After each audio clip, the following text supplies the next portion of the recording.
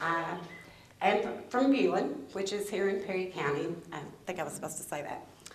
I also work for a physician, a primary care physician, who is in practice by himself and who has, for 40 years, provided plenty of free health care for people who did not have insurance.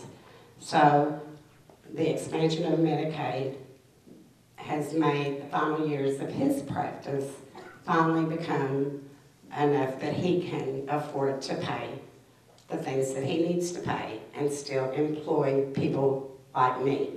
One of the things he cannot provide is an option for health insurance, even though I work for a physician.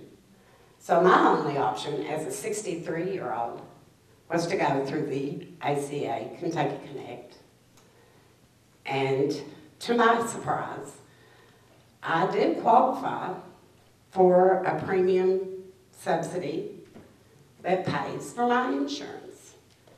I suffer from a nerve problem not connected to diabetes, but it's often seen in diabetics, with my foot. I have to see my physician once every 2 to 3 months. I'm on medication.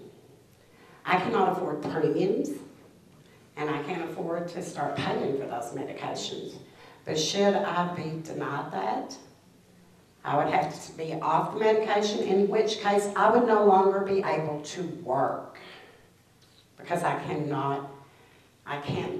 do anything with that type of pain that the medication controls. And it's not opioids or anything like that. It's just nerve medication that takes care of that foot.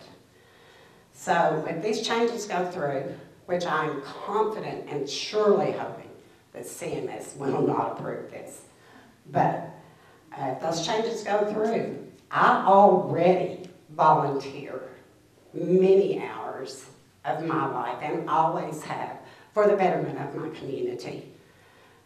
I have worked my entire life. I raised 2 children as a divorced mother. One is a pharmacist, one is an engineer. They would more than gladly take care of their mother, but that is not their job.